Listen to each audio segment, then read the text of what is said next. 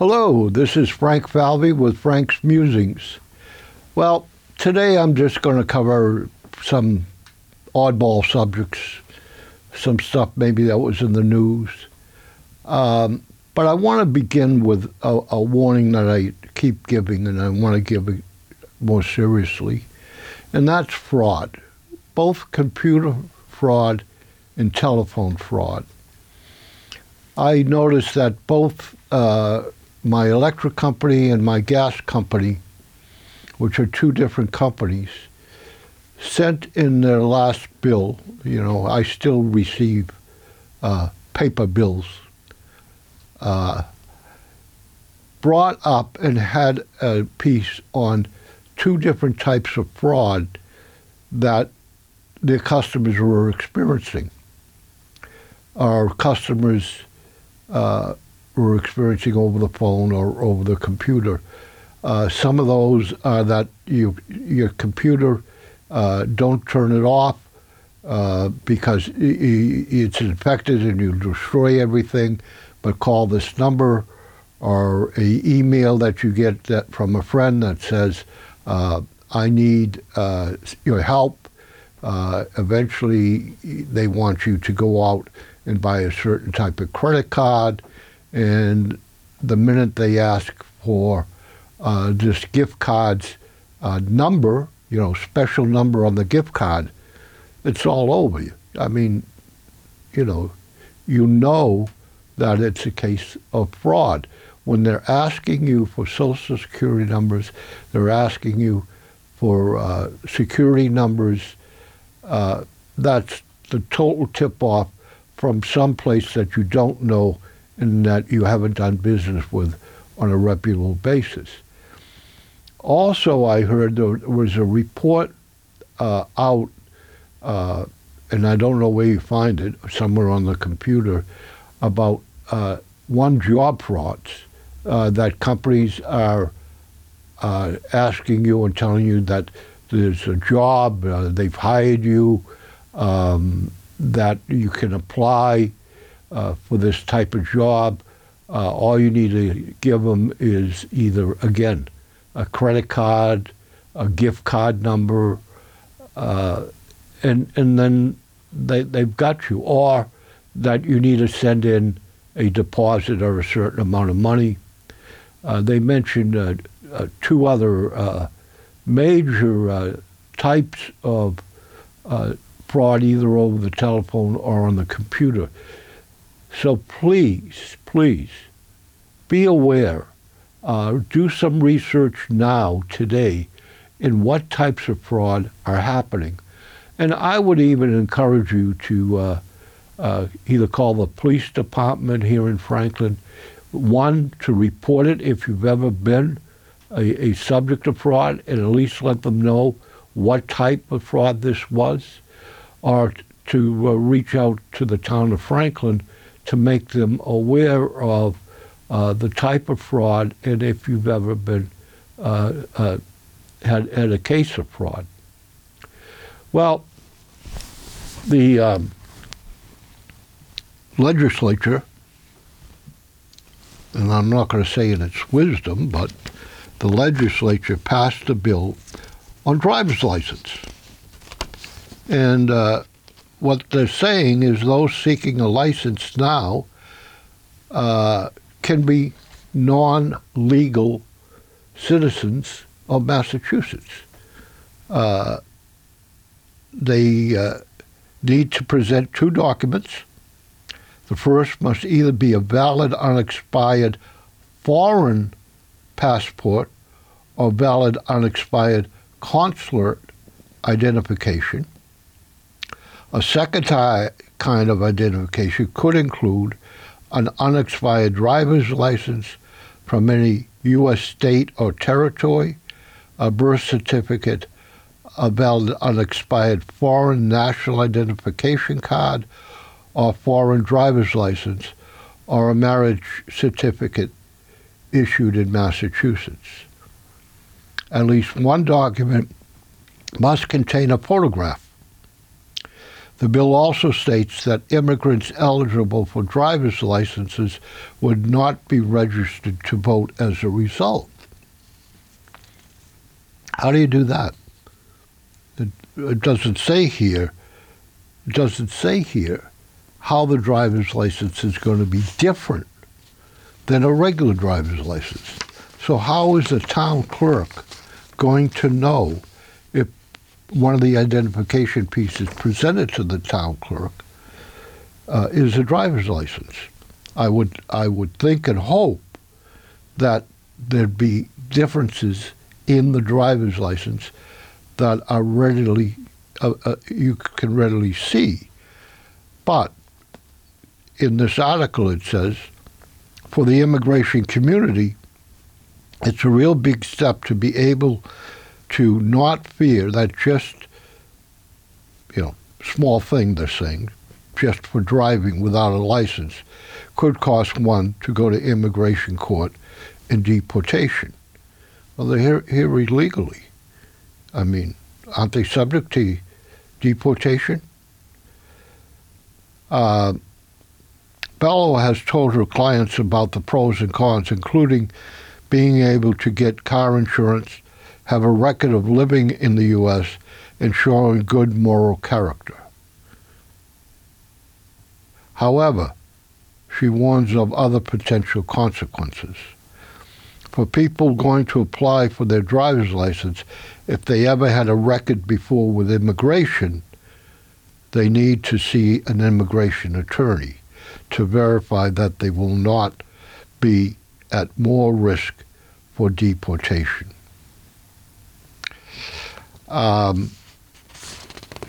So for me, this is a major concern. I believe our immigration policy has created the second largest ethnic group now in the United States, an ethnic group that we do not hear about very much. I don't know whether it's because of illegal immigrants. I mean, we hear almost every day about Black Lives Matter and some atrocities that are perpetrated against that group. But we don't hear pro or con of atrocities or good things that are happening to Latino Americans, particularly those, coming from Nicaragua, Guatemala, the Central American countries, where there is crime and ruthlessness and gangs and warfare on a local level of, this territory is mine and, I'll do whatever I want because I have the guns and the power. And so they're coming across the border, and it is a particularly ethnic group, one language, and basically one faith.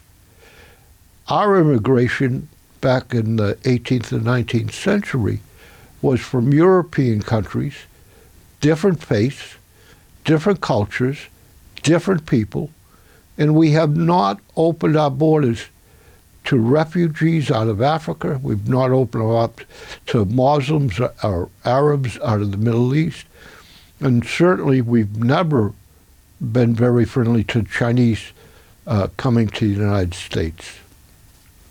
Well, the other bill that I didn't even know has been in existing for a year, that the governor during the coronavirus allowed restaurants to serve drinks that people could take off the premise of the restaurant.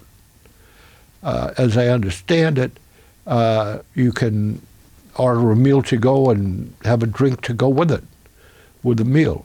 Or you can go to a restaurant, have a drink and take it to your car. Take it outside. Go order it, order some food, go over to the park and have your lunch and drink at the park. On May 29th, I think this is May 29th of 2001, Baker rescinded most of the coronavirus-related mandates, with nearly the rest expiring at the end of the state emergency on June 15th. While many locals were excited for a return to some sense of normalcy, the end of the state emergency also meant the potential end to some pandemic-related policies that were helping small businesses get by, such as to-go alcohol sales by restaurants. Beer, wine came first, followed by cocktails months later, improving outdoor dining, permitting, and fee caps on third-party delivery services. The passage of today's bill, which was approved by the Senate and the House last night, allows restaurants to continue selling beer, wine, and cocktails with takeout orders through May 1st, 2022. Prices must be the same as drinks consumed on site. I believe that just recently that has been made a permanent law. Well, let's go to women's prisons. Lawmakers advocate questioned need for new women's prison in Massachusetts. Framingham is home to the oldest state prison for women in the nation. And it is little surprise that the facility is decrepit.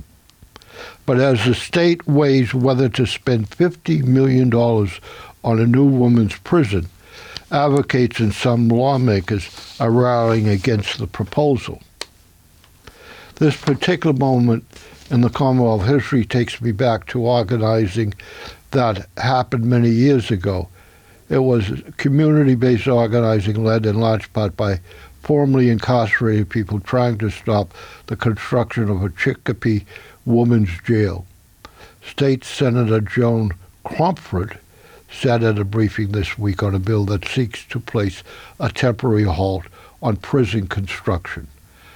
I think this is a quote, I think that we all agree that any kind of construction of a women's prison would take the Commonwealth in absolutely the wrong direction. I couldn't disagree with her more.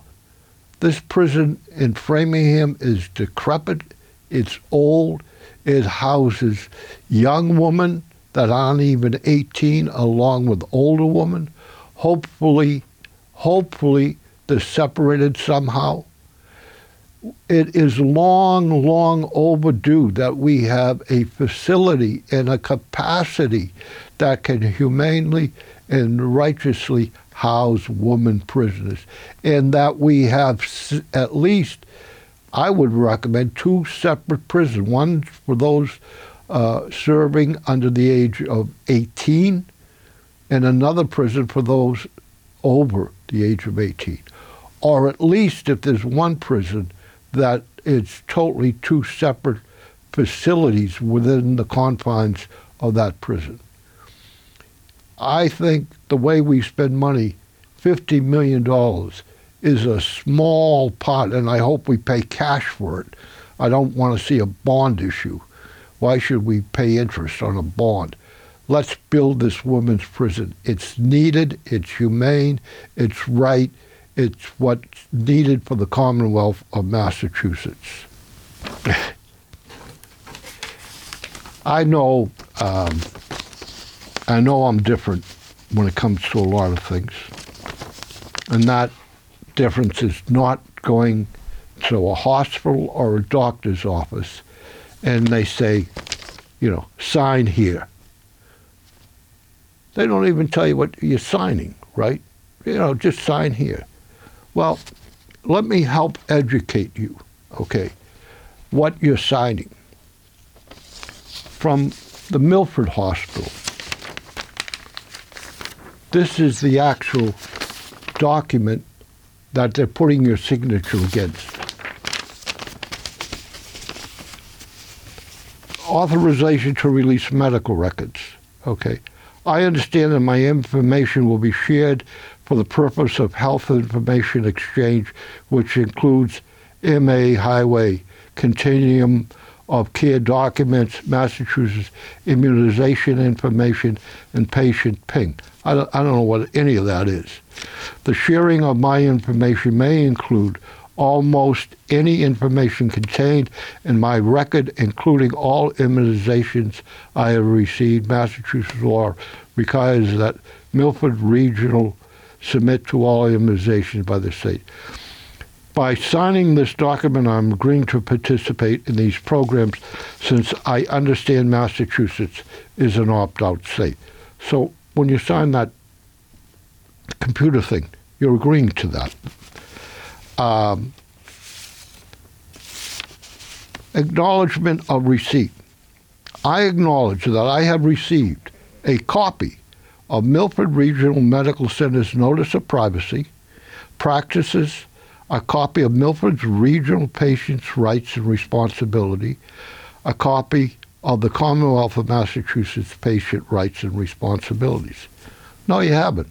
You signed the thing and they never, ever give you a copy. Who has ever got a copy of those documents?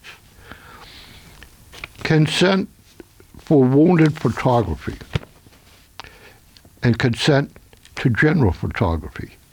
I consent to the taking of photograph for purposes of identification.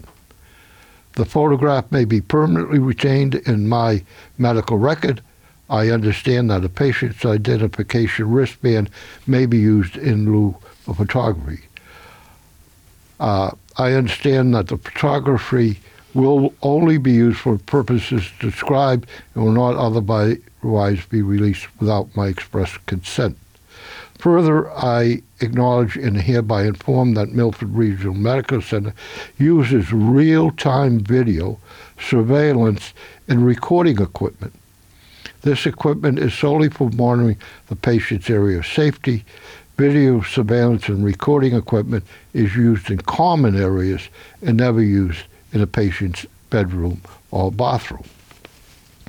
Consent for wounded photography. The photographs may be taken for the purpose of wounded documentation, treatment follow-up, medical education, or evidence collection. I hereby release Milford Regional Medical Center from any and all liabilities arising from the taking and subsequent use of photographs. Medically necessary photographs are considered protected health information as described in the health insurance portable accountability. Therefore, they become part of your medical record and are subject to protection and confidentiality as any other part of the record.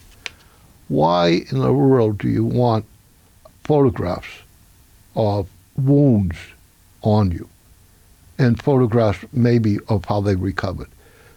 There's no reason that you want to give up that right.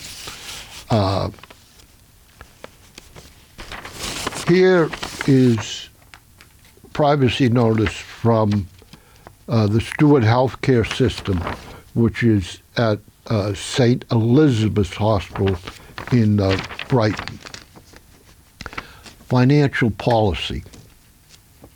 I understand my insurance policy is a contract between me and the insurance company and myself, in that I am ultimately responsible for the entire bill. Again, let me read this English. And that I am ultimately responsible for the entire bill. The only exception to this is an approved workers' compensation claim, and that should my workers' compensation status be reversed, that I am responsible for the entire bill. Again, I am responsible for the entire bill. I understand that the fees are based on treatment received and have no bearing on outcome. I also understand there may be charges for appointments missed or canceled less than 24 hours prior to my appointment time. Now, what's happening here? If you have an insurance plan, right, and the insurance plan pays so much to the hospital. The hospital takes that credit to your account. But this English language is saying that insurance plan is not paying the whole bill, right? So you could be responsible for that portion that's not paid, the way I read this.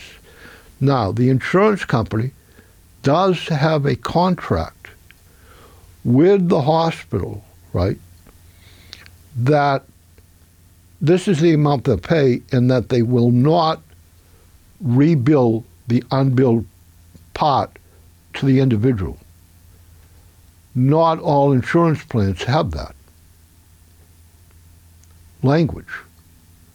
And even if they do have that language, to me this English is saying, hey, if the hospital ever wants to collect the difference in the balance, you've signed an agreement that you've never got a copy of, you've never read, that I'm going to pay it. Now, I totally understand you don't have much of a choice, because if you don't sign this, as hospital after hospital has explained to me, you will not be treated. We will not treat you, Frank. We will not see you if you don't sign this. At some point, I'm not going to get medical treatment. At some point, I will refuse to sign this. All right? Why should I, under duress, have to agree to this wording and terminology? Now, let's get to the ridiculous part of this, right? You apparently have a right of not being bothered by debt collectors, not being harassed over the phone for payment of hospital bills that have gone past due. But by signing that little gizmo, with a pen, this is what you're agreeing to. You're agreeing to waiver that. I agree that Stewart Healthcare Systems, Inc.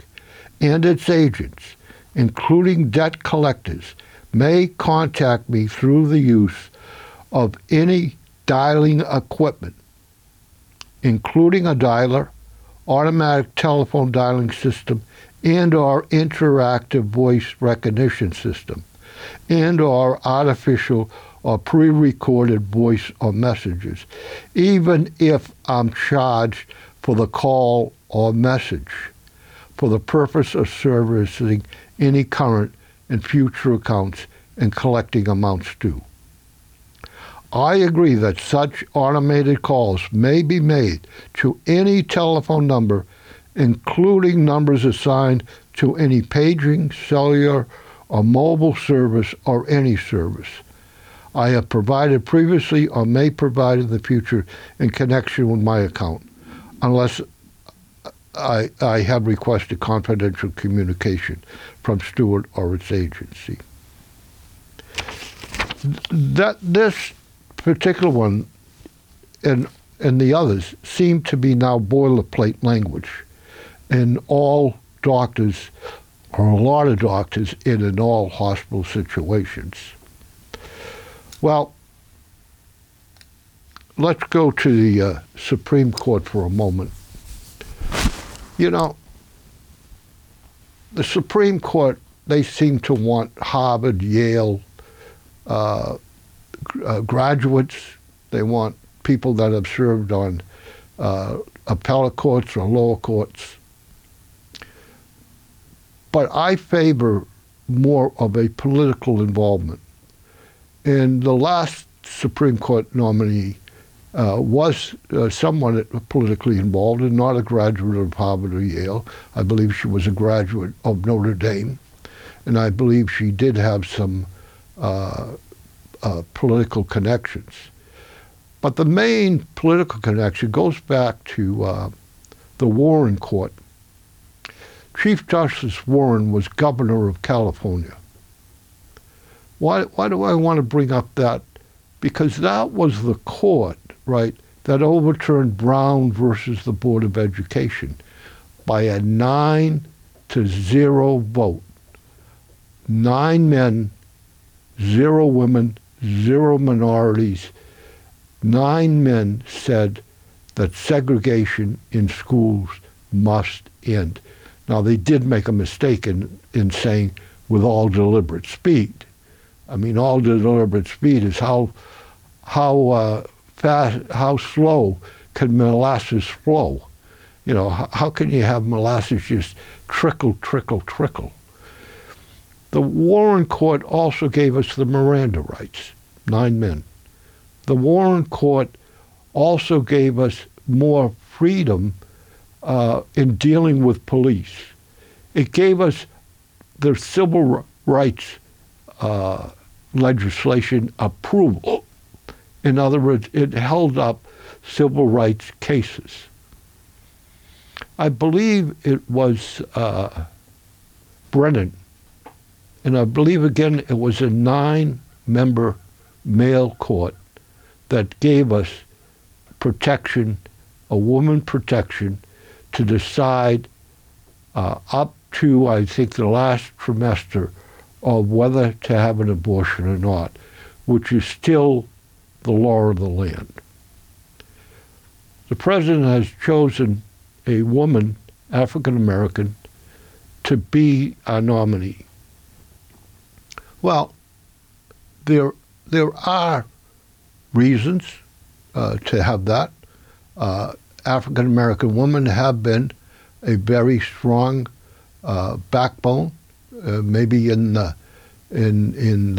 immediate front with the Mel Tillis killing, the bus ride, or Louise Parks.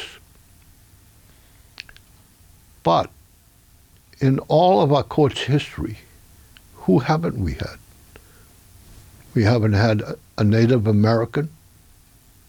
We haven't, as far as I know, had an Asian woman or man. I don't believe that we've had a Hindu or a Buddhist on the court. I don't believe, that we've had a Native Hawaiian or Native Alaskan on the court. I certainly don't think we've had a Muslim. I don't think we've had a Middle East person. And I think the emphasis on intellectual ability may be going in the wrong direction. Maybe we want to go back to former President Taft, after he was president, was Chief Justice of the Supreme Court. There was political connections. That idea of a political background, along with being a lawyer, along with, yes, certainly having intellectual ability, I think we need to think about returning to. We need to think about returning to a nomination process that considers other people than just people being judges and working up the system.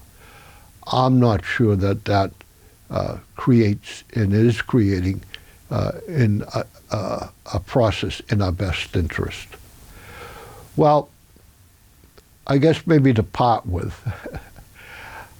I need to tell you how much I'm admiring Dolly Parton. I've always liked Dolly's music.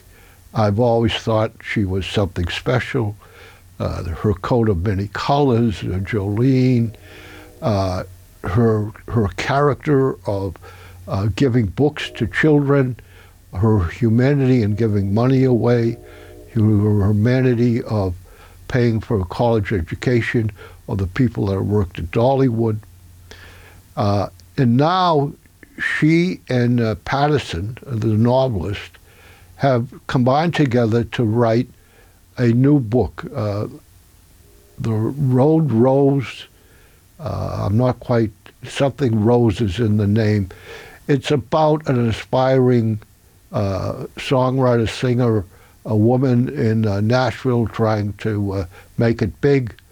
Dolly's certainly familiar with that. And she's come out with a new album released the same name as the book, so I'm sure you can go on Spotify or music stores or some other place to get Dolly's new album. But the reason that I'm most thrilled with Dolly is this place in Cleveland, Ohio, called the Rock and Roll Hall of Fame. I've been there. It's a terrible venue. Its displays are kind of awful, and they let everyone into the Rock and Roll Hall of Fame that has nothing to do at all with rock and roll. I believe Joan Baez is in there. And it's a place that is only after putting people in for money. First of all, the inductees have to pay their own way there. They have to pay for family or other expenses. I think not only do they need to give things to the Rock and Roll Hall of Fame so they can be displayed, but I think there's a certain amount of money they need to pay. Well, bless Dolly's heart. She said, "No, thank you. I have never made a rock and roll record. Maybe when I do make a rock and roll record, maybe then I will consider being part of the Rock and Roll Hall of Fame." The Country Music Hall of Fame, its past members elect them to the country music. The Blues Hall of Fame in Memphis, past people that have been elected to the Hall of Fame elect new members. The Academy Awards, the people that work in the industry vote on the Academy Awards. The Rock and Roll Hall of Fame, some people that want to draw people to the Rock and Roll Hall of Fame so that venue can make money are nominating the individuals. It's no peer review. It's no followers review. It's no average music lovers review. It's purely, in my opinion, a moneymaker. So give Dolly Parton a hand and stand up and say, "Thank you, Dolly, for all you've done. And thank you for having the courage and the audacity to say, no, thank you. We as individuals need to do that at times." And so till you put up with another Frank's Musings again, let's keep Dolly in our mind and have a great day and night. Thank you for watching and listening. This program was made possible by your Franklin friends and neighbors, good folks just like you.